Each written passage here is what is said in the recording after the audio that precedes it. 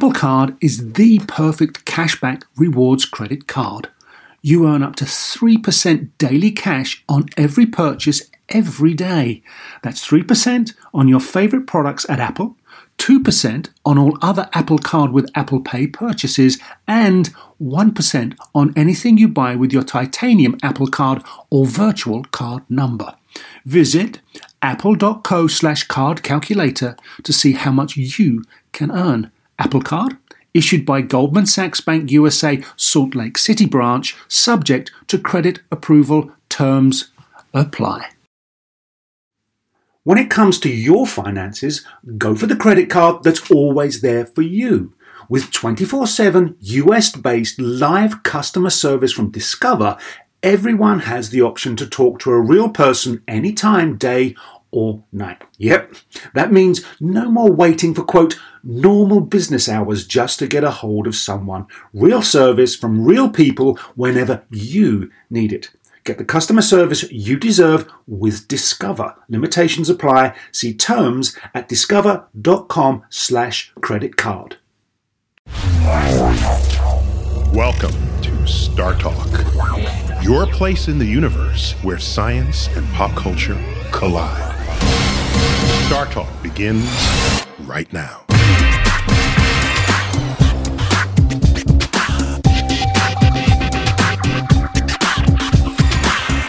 Hi, everybody, and welcome to Star Talk Radio. My name is Amy Meinzer, and I'm an astronomer at the Jet Propulsion Laboratory in Pasadena, California, and I'm here guest hosting. I'm here with my wonderful co-host, Chuck Nice. Hey, Amy, how are you? I'm doing great. Yeah. Good to see you. Good to be here with you. Yeah, and today we are going to talk about spacecraft. Yes, that's right. Space probes. And something you would know about, because as we have talked off the air, I found out that you were an engineer for quite some time with Lockheed Martin and building spacecraft. Yes, that was my other life, my alter ego. You know, and it's so weird because when I think about Lockheed Martin, what comes to mind, I envision like the underground layer of a Bond villain. You know, like there's no walls, there's just rock and titanium everywhere, and guys walking around in white jumpsuits with clipboards and hard hats. That's, you know, what's it like?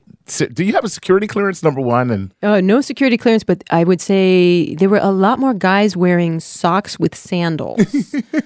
Lots of socks with sandals. There was one really cool tunnel that went a long ways, and the walls were made out of rock. Yeah? Oh, yeah, actually they were. Okay, I'll take that. That was kind of cool. I'll take that. But socks with sandals. All right. Well, listen, you know, we have Cosmic Queries. What we do is we take questions from all over the internet and all of the outlets where we are found. And people just write in things they want to know about. And this is right up your alley, so you will answer them. So you ready to get into it? Sure. Let's go. All right. Here we go. Let's start off with David Spitzer, who has a two-part question. Where would you most be interested in sending a probe? And of the upcoming missions, which interests or excites you most? A little personal there from David. Sure. Well, there are so many great places to explore in our solar system and beyond it. And the robots that we send out are basically our eyes and our ears. They can go places and see things that our fragile human bodies pretty much just can't do. So they can go places like, for example, into the surface of Europa, or maybe even into the ice of Europa. I personally think that would be a pretty cool place to go. Right. Because Europa is a moon of Jupiter, and they think that it has a liquid water ocean underneath a very icy surface. So who knows? Maybe there's space squids under there. Right. That would be fun. Nice. So there you have it. Probes to Europa. That floats your boat personally, is what you're saying. So to speak, yes. Right, because on Europa, it'd be more like that skis your ice. I don't know. Yeah, something like that. Something like that. Who knows? Okay. All right. So now, you know, when we're talking about probes, you know, these are spaceships, basically. Right. That we're sending out to look for things. And here's something that Logan Keeps tweets at Tweets by LK.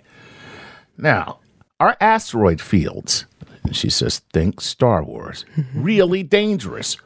Or is there enough room between the rocks to navigate?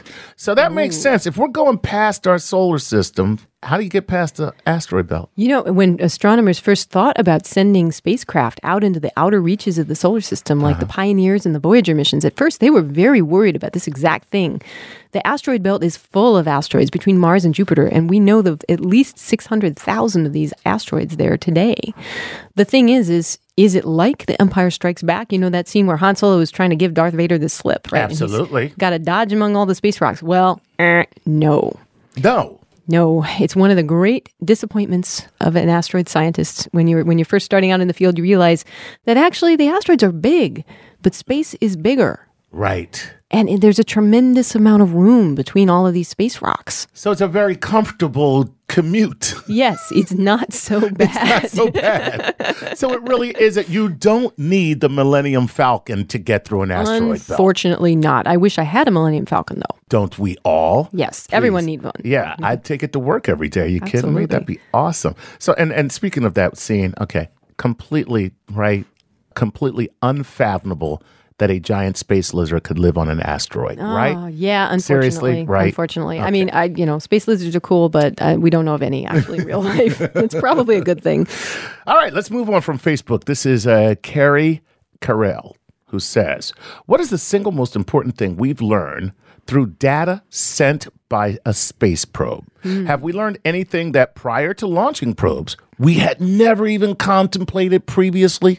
Oh, wow. Okay, so there have been so many discoveries that have just really changed our understanding of astronomy that have come from space missions.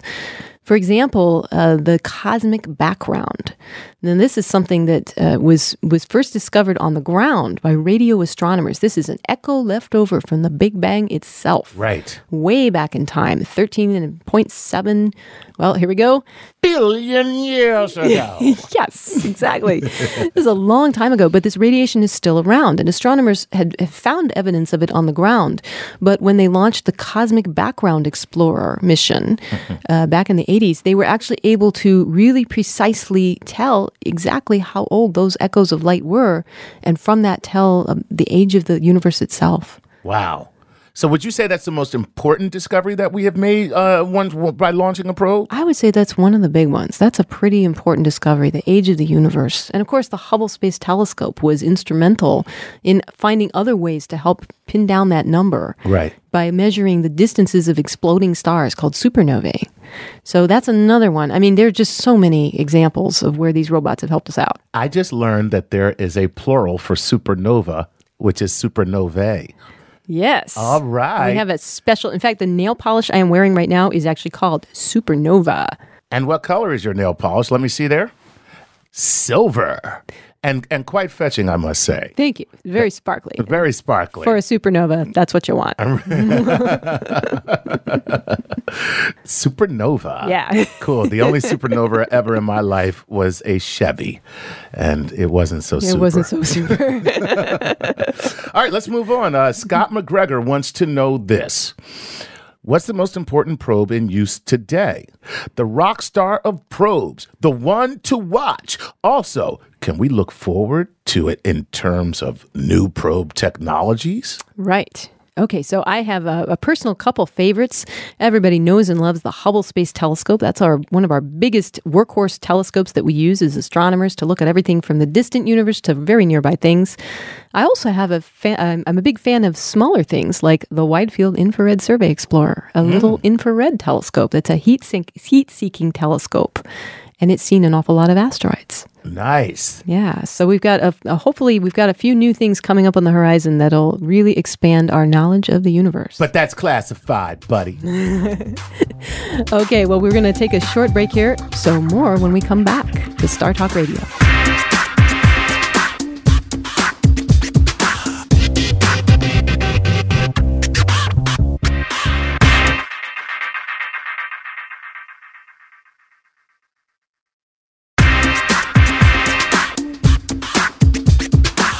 And we're back to Star Talk Radio. I'm your guest host, Amy Meinzer from the Jet Propulsion Lab, and I'm here with my co-host, Chuck Nice. Hey, Amy. Hi. How are you? Of course, we're doing cosmic queries, space probes. And let's jump right back into the questions. This one from Google Plus, and Stephen Woolery would like to know this. Do you think it's worth spending limited science budgets on smaller purpose-built missions like WISE, which you mentioned already today, or is it better to invest in larger, more diverse missions like Webb? This is a very, very important point and question here for NASA and how we decide our priorities. I'm a big fan of having a mix of missions. I like not putting all of my eggs in one basket. So I'd like to see us be able to do a mix of small missions, some medium missions, and one or two really big ones. But, if you have only one thing, then you kind of can't do certain classes of science. Right. Some missions don't need a big, giant Battlestar Galactica. And other questions you can only answer with some fairly big stuff. So I think having a mix is a really good idea. Cool. So there you have it. Got to mix it up. So, so do we think that we'll ever see a refunding of NASA, or is it going to continue to be a constant stripping away of funds because the dummies in Congress don't see the value in what we do when we glean things from knowledge from space? Well, one thing that gives me hope is all the people who are listening to Star Talk Radio right now. I mean, there are people who love space. Yes. And if you love space, say so. Tell your neighbors, tell your friends, tell your kids, because that's how we get to do all of this stuff. When people demand that we explore our universe, that we learn more about it, then we get to do that because our Congress and our Senate, they hear us when we talk to them. So the squeaky hinge gets the oil. Absolutely. Right. Absolutely. Even though there's no noise in space. All right. Very cool. All right. This one from Google Plus, John Mink wants to know this. What tends to be the limitations you run into with probes? Is it size, available power, cost redundancy? Mm-hmm. Is it a combination of things, or is there always one or two, and how much do these limitations change on different missions? Oh, yes. So there are a lot of things that are difficult about launching stuff into space. Okay. Main thing is it is $10,000 a pound. What? It is crazy expensive to put something in space. $10,000 a pound. Yes. So I would assume lighter materials are priority number one. Yes, absolutely. In fact, one time I was thinking about it. What if we wanted to launch what I would call brick cam, which is basically to launch a brick into space?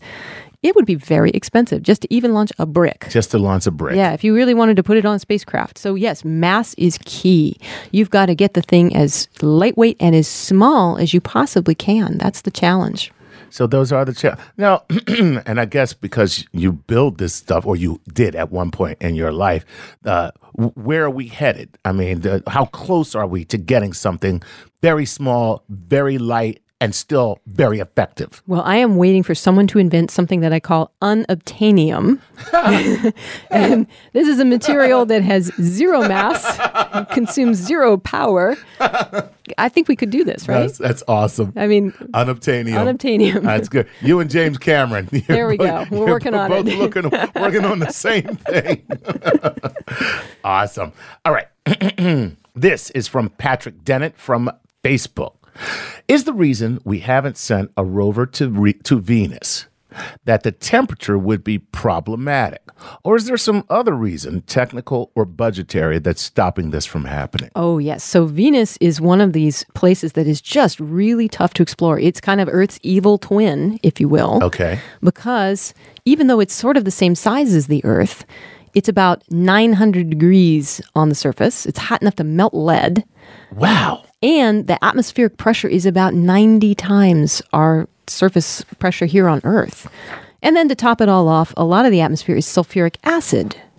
Oh. So take your pick. Yeah. It's not a nice place. Not a nice place. No. And so the question I've always had is, okay, well, what is it that gets your spacecraft first? Is it getting crushed to death? Is it getting cooked or burned by acid? Right. Or dissolved by acid. Yes. So basically not a very friendly place to go. No. And it turns out, weirdly enough, we think that what really gets these things is actually temperature. Really? Because the Russians did, in fact, land a couple of space probes onto the surface of Venus, and they lasted 45 minutes. Wow. And that was it. And that was the end of it. That was the end. Look at that. And isn't it funny that Venus is the god of love?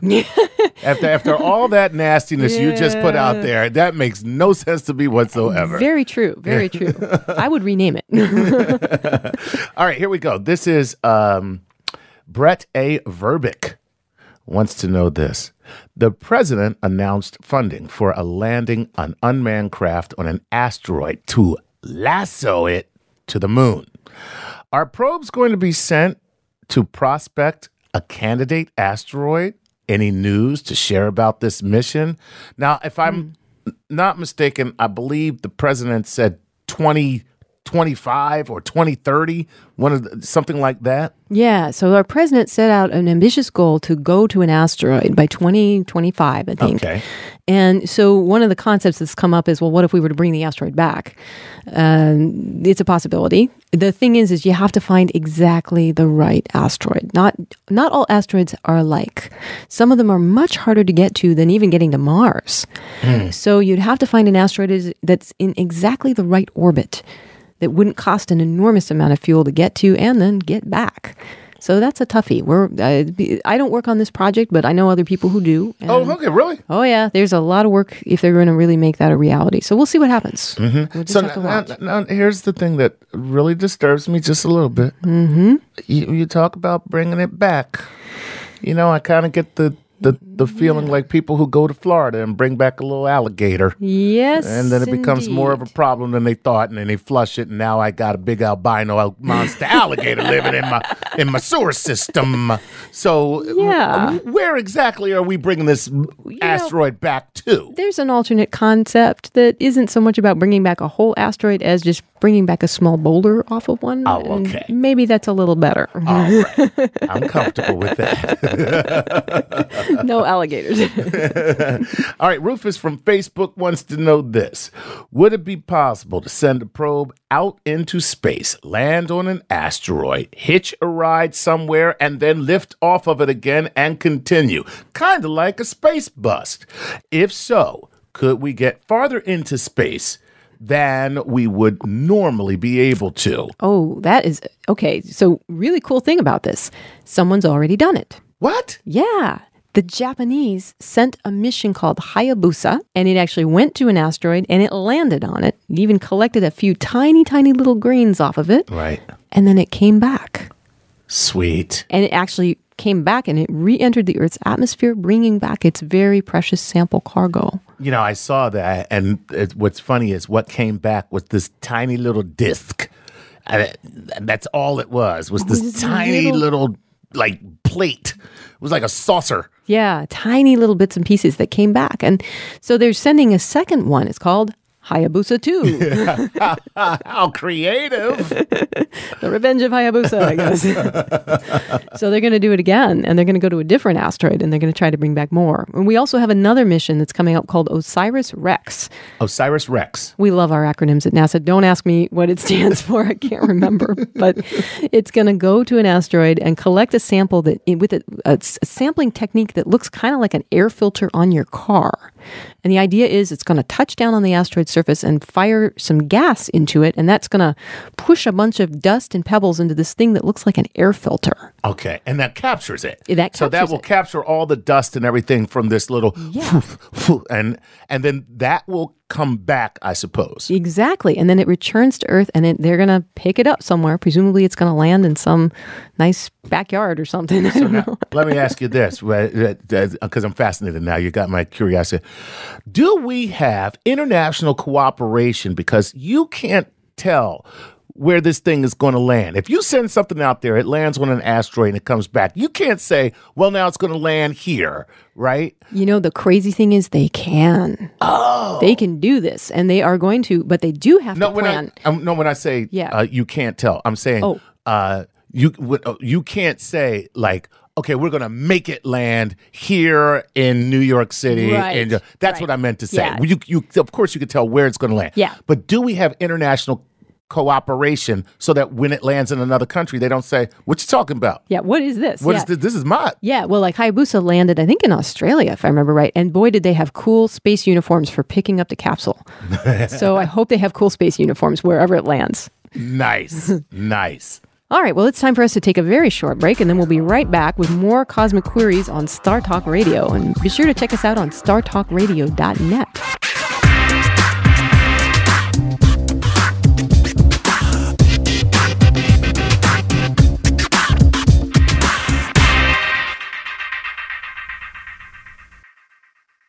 Sleep, grocery shopping, themselves, just a few things working moms seldom have time for. And during tax season, you can add taxes to their list. So for all you working moms, make the easy switch to H&R Block and have an expert make easy work of your taxes. H&R Block guarantees your taxes are 100% accurate and your max refund or your money back. Plus, with their no surprise guarantee, you'll always know the price of your tax prep before you begin. You can even have an H&R Block Tax Pro do your taxes in a Block office or online from the comfort of your own home.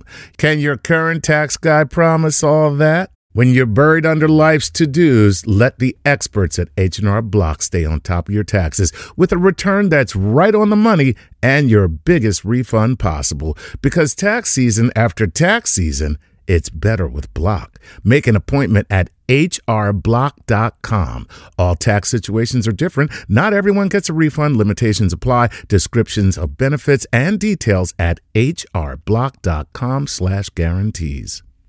Whether you're a family vacation traveler, business tripper, or long weekend adventurer, Choice Hotels has a stay for any you. And that's good, because there are a lot of me's. Choice Hotels has over 7,400 locations and 22 brands, including Comfort Hotels, Radisson Hotels, and Cambria Hotels. Get the best value for your money when you book with Choice Hotels. Cambria Hotels feature locally inspired hotel bars with specialty cocktails and downtown locations in the center of it all. Hey, that's me. Radisson Hotels have flexible workspaces to get the most of your business travel and on-site restaurants. That's me too. And at Comfort Hotels, you'll enjoy free hot breakfast with fresh waffles, great pools for the entire family, and spacious rooms. Hey, that's me too. I guess I'm just going to have to stay at all of them. Choice Hotels has a stay for any you. Book direct at choicehotels.com, where travel comes true. Bring everyone together for a great time with the Nintendo Switch system. Get the whole family in on the fun with exciting games that everyone can enjoy, like Super Mario Bros. Wonder, Animal Crossing, New Horizons, and more. Nintendo Switch has 3 different play modes all in one system. Play in TV mode, tabletop mode, or handheld mode when you're on the go. Visit nintendo.com/US/Switch to learn more. Games rated E for everyone.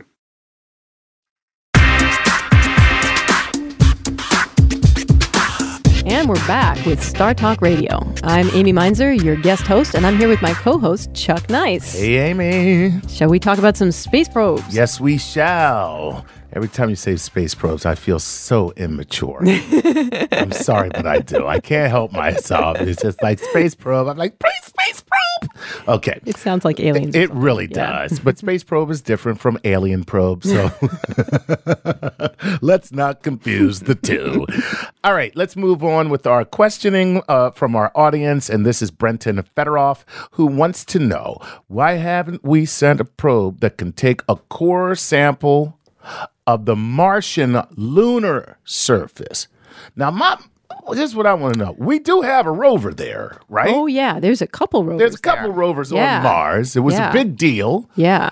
So are we not getting anything back from there? We are not at present returning samples from Mars. What we're getting back are a lot of pictures. Right. We're getting an incredible amount of photos and data. Right. But it's really hard to get something off the surface of Mars. Mm-hmm. And that is because Mars has a lot of gravity. Of course, yeah. A lot of gravity. Yeah. You have to launch it the same way you launch from Earth. Exactly. So you would need some type of propulsion system that would be able to clear the gravitational pull of the planet and then get back to Earth. That's exactly the problem. And so the thing is, that is really difficult to do because propulsion means you need fuel. And fuel means it takes mass. Mm-hmm. You got to have something to burn to get off the planet. And up until now, that's proven very, very difficult. So people have plans for what's called a Mars sample return mission. Mm-hmm. But it's not easy.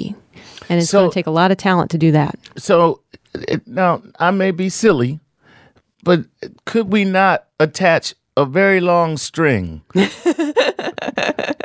to some type of canister and just give it a hell of a yank? Yeah, I was thinking catapults myself. Right. What do you think? Like a trebuchet, yes. Like a medieval, sample flinger, right? Yes, exactly. Right.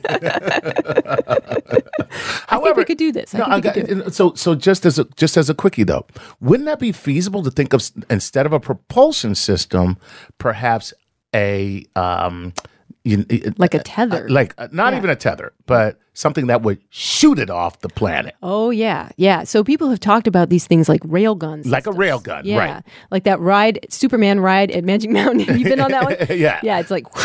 like straight off. Yeah, people have talked about that. And it's just, up until now, it's proven pretty difficult to get something like that to work in practice. Mostly what we rely on is chemical propulsion. That's what most of our rockets use. So basically, that would have to be, if you're going to do that, you might as well have a manned mission to Mars. Yeah, it's pretty tough. I mean, the Mars sample return with robots is probably a lot easier than sending people because people have this annoying habit of wanting air and food and babies. Oh, yeah. Yeah, and big babies. That's what your problem is. It's like, it's kind of hard. We call it the, canned meat flinging, right? I mean, it's just harder than robots in some ways. Robots, they're much tougher. Right. And so they can tolerate things that the human body can't. Right. Well, one day they'll all be our overlords. So I for one, welcome our robot overlords, I think.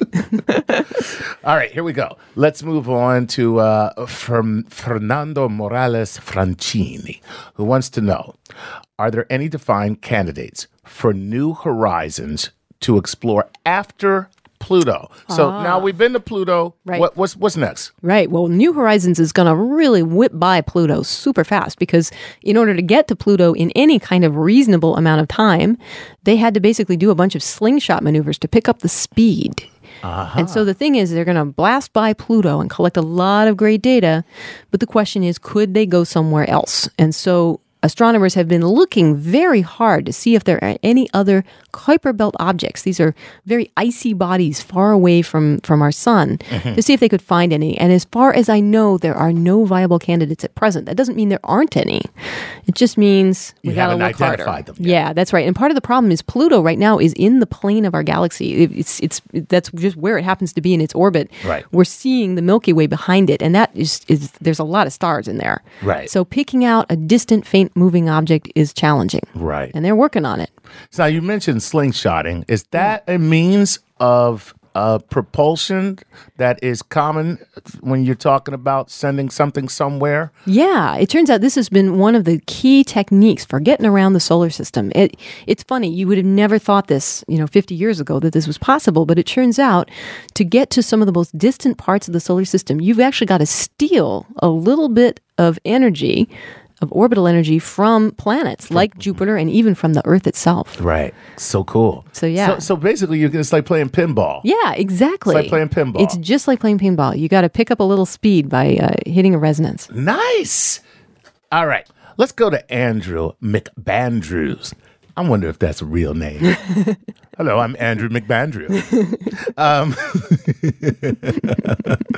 Higher priority target with limited NASA funds, Europa or Titan? Oh, boy. Talking to you, he's talking to you personally now. Yeah. He wants to know which one do you think is more important? Gosh. Well, I have to say I really loved getting those images from the Huygens probe as it made its way through Titan's atmosphere.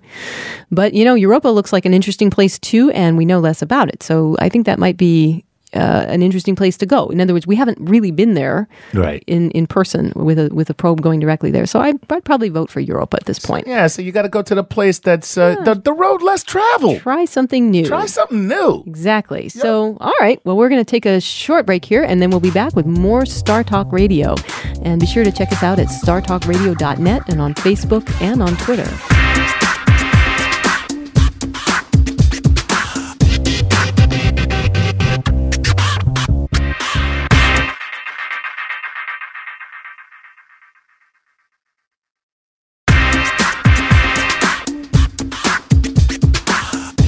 we're back with more Star Talk Radio Cosmic Queries Edition. I'm Amy Meinzer, your guest host, and I'm here with Chuck Nice. Yes. And we've got lots of questions and inquiring minds want to know about space probes. So let's jump right back into it. Excellent. This question comes from Twitter. Gabriel Michaels at Doc Michaels wants to know this. Are ion drives feasible for probes that have planetary or moon asteroid surface landing missions?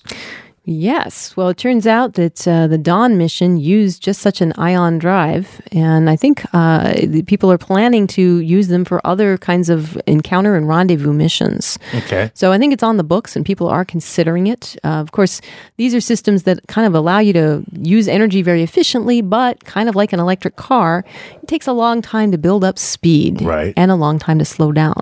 So now, can you just, for those who are listening that don't know, because of course I'm very well versed in ion drives, something I, spend my time reading about all day. But how exactly does an ion drive work? Right. Well, the basic idea is to take something like xenon and you basically shoot voltage across it. You apply electricity to it. Right. And that produces a reaction. Poof. Right. And it's nice because you get a nice gentle push from it. Right. Instead of using chemicals where you have to put them together and make them explode. Right. Which can also work very well, but can also take a lot of mass. Right. And, they're a little more risky in some sense to use. Although they've got a lot of hardware heritage with the chemical propulsion systems, the ion drives do have some advantages in that they're very, very efficient. Right. And mass is key when it comes to space missions. So people really like that. So now, if you were to use something like this, you would use a chemical propulsion to get off of Earth. Yep. And then you would engage an ion drive once you're in the vacuum of space. Exactly. And then you probably get to say, engage ion drive.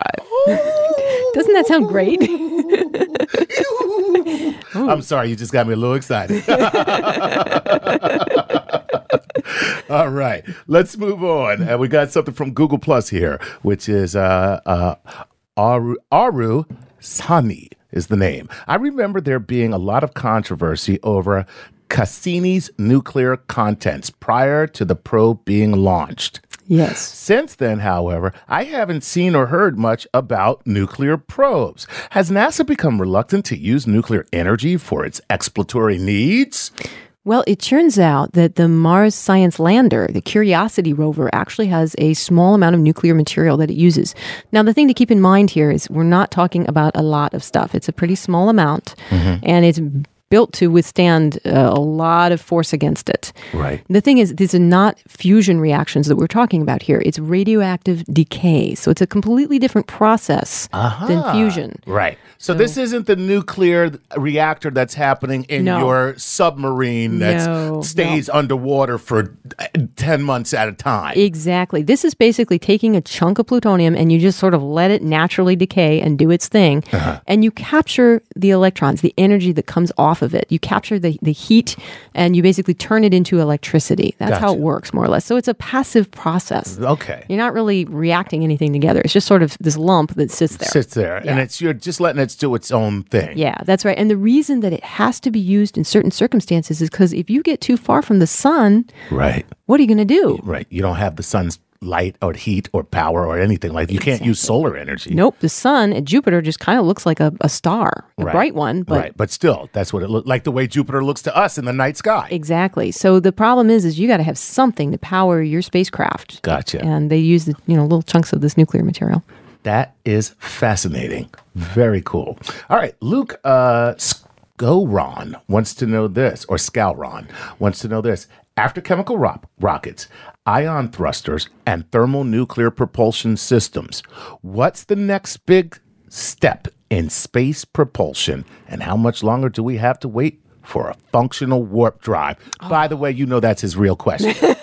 That other stuff was just to get to, when are we getting a warp drive? So I know. I have to say, as a professional physicist, I am sorely disappointed that we don't have warp drive. I really want one. It would be really nice to be able to skip traffic, wouldn't it? Yeah. That would beat the subway. Right? So, are there any new propulsion systems on the horizon? Do we think there's some kind of breakthrough for space propulsion? Well, chemical propulsion is our main means, and the ion drive is the new latest thing. People are working on other technologies, but they're really pretty hard. Mm-hmm. It's going to be a while, unfortunately, until we have that warp drive. Until then, we've got to keep doing research, fundamental physics. Eventually, some smart person will figure it out, I hope. Oh, there you go, buddy. Wait is the answer. Yes. All right. Well, it's time for a short break, and then we'll be right back with more Star Talk Radio Cosmic Queries Edition. Check us out on Twitter at Star Talk Radio.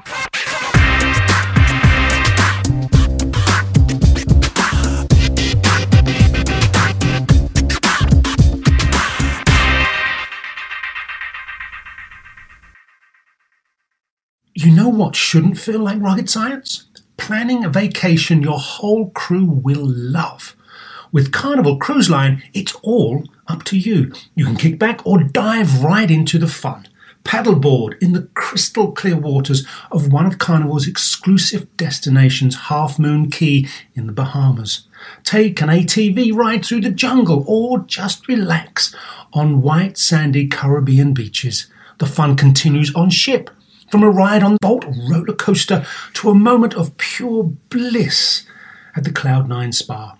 Kick off the evening with a craft cocktail at any of Carnival's dazzling bars and lounges, and take your pick of restaurants from surf and turf to family-style Italian. Then settle in for an evening of live entertainment. Whatever your vibe is, you'll come home with plenty of stories to tell. So pack those bags, be sure to leave room for a few unforgettable memories, because no one does fun like Carnival.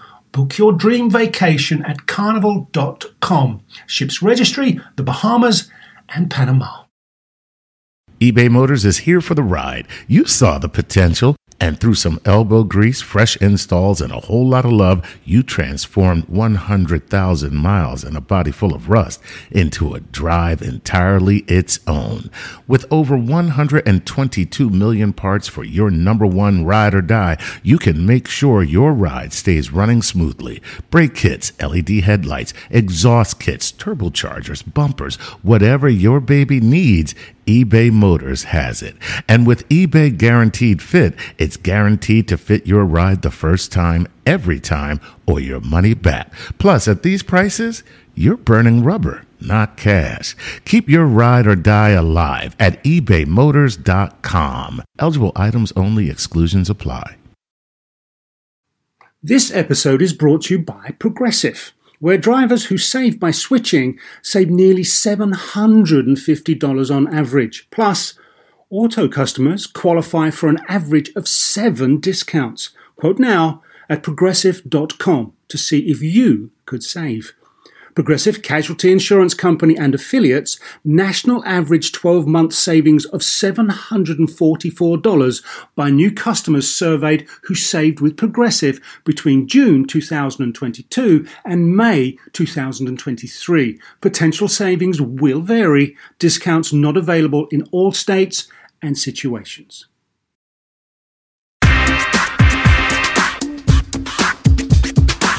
Welcome back to Star Talk Radio, and I'm here with my co-host, Chuck Nice, and it's time for the lightning round. Yes, it is, Amy, and this is where you will answer as many questions as quickly as possible so we can get to them, and when you have finished, we will hear... There you have it. So you ready? Yeah, so what do we say? Lightning round. Engage. Yes. All right. This is from Luke James, and he wants to know this. How feasible would it be to send a probe to a solar system with an Earth-like planet? And if one could even make it, would it be possible for one to detect signs of life? Ooh, okay. Well, other solar systems are really, really, really whopping far away. The nearest star to our sun is 4 light years away. If we were traveling at the speed of light, which we cannot do, it would still take us 4 years to get there. And we can't travel anywhere close to the speed of light. If we could, someday maybe, we might be able to find signs of life. But really, I think our best bet is to stay here on the ground and try to develop the technologies that we can use here. Nice.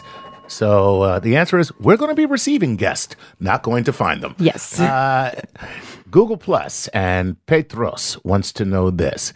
How long does it take for a telescope to capture an image? Do you have to point it at a distant object for hours, or is it pretty much instantaneous? Now, he's talking about once you pass the atmosphere and you're in a probe. You got it. Okay, so if you're a telescope in space, let's say we're the Spitzer Space Telescope and we want to look at an exoplanet. It depends on the kind of object. If it's really far away, it takes a lot longer. And it turns out that the farther away and more distant something it is, the fainter it is. So it takes longer for us to gather information, gather light from that object.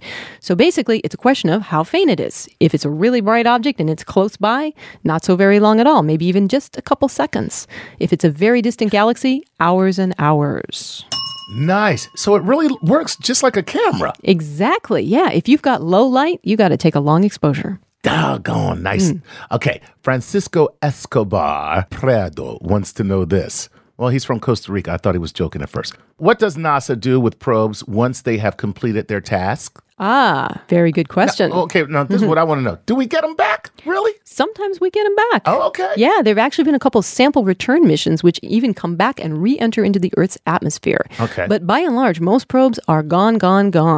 Now, if it's an Earth-orbiting satellite, we actually have requirements to not create space junk.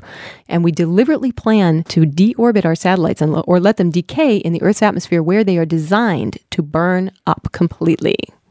Nice. Okay, this is from me. You say space junk. So is there like a junkyard in space? Do we need like a Sanford and Son for our space? There is a tremendous amount of space junk up there right now. And I think we have a business opportunity here, you and I, Chuck. I think we should start our own space junk company. We could be Sanford and Son in space.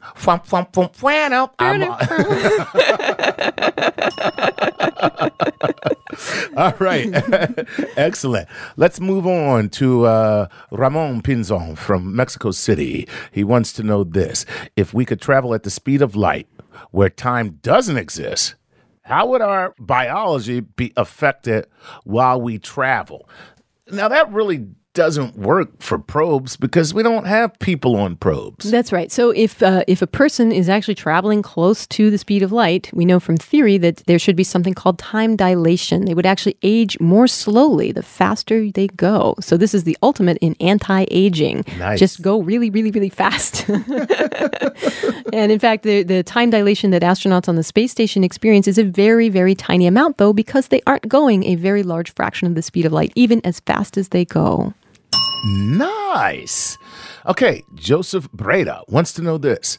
Space is so ridiculously, insanely, mind-boggling big. Is it really feasible for humans to travel between star systems? Oh, boy. Well, not with the physics we have today. It would take many, many, many generations, lots of generations, in fact, to even go to the nearest star, which is 4 light years away. That is incredibly far. It's taken about 9 years for the New Horizons spacecraft to go at top speed to Pluto, and that isn't anywhere close to the nearest star. So unfortunately, we need that warp drive we were talking about. Yes. That'll do. There you go, Joseph. Not going to happen, buddy. Jace Thorson wants to know this. If it takes 3 months to get to Mars, is that the time perceived by the astronauts on the shuttle or on Earth? Ooh, I think it takes a little bit longer to get to Mars in practice. Yeah, it's a little more than 3 months. Right. But, our spacecraft do get there, and it takes, I think it's about 9 months or something like that for the spacecraft to get there. And we do have to actually account for the speed of the spacecraft when we make the spacecraft's clock.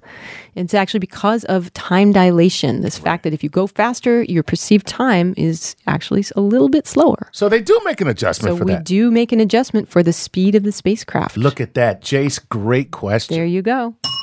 Nice. All right, Morgan Noonan wants to know this. Why can't we set up a chain of probes that repeats data streams to accelerate signals, kind of like cell towers? Well, funny thing, we actually have that at Mars. There are orbiter spacecraft that relay data from the rovers back to Earth. Sweet. Yeah, so we actually have Wi-Fi in space. And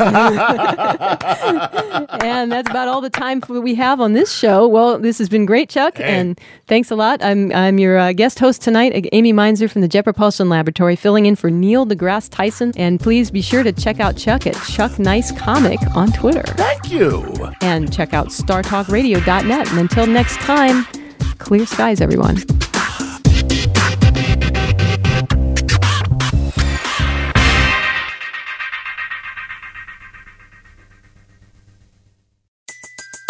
Everybody in your crew identifies as either Big Mac Burger, McNuggets, or McCrispy Sandwich. But you're the Filet-O-Fish Sandwich all day. That crispy fish, that savory tartar sauce, that melty cheese, that pillowy bun. Yeah, you get it. Every time. And if you love the Filet-O-Fish, right now you can catch two of the classics you love for just $6. Limited time only. Price and participation may vary. Cannot be combined with any other offer. Single item at regular price. Ba-da-ba-ba-ba.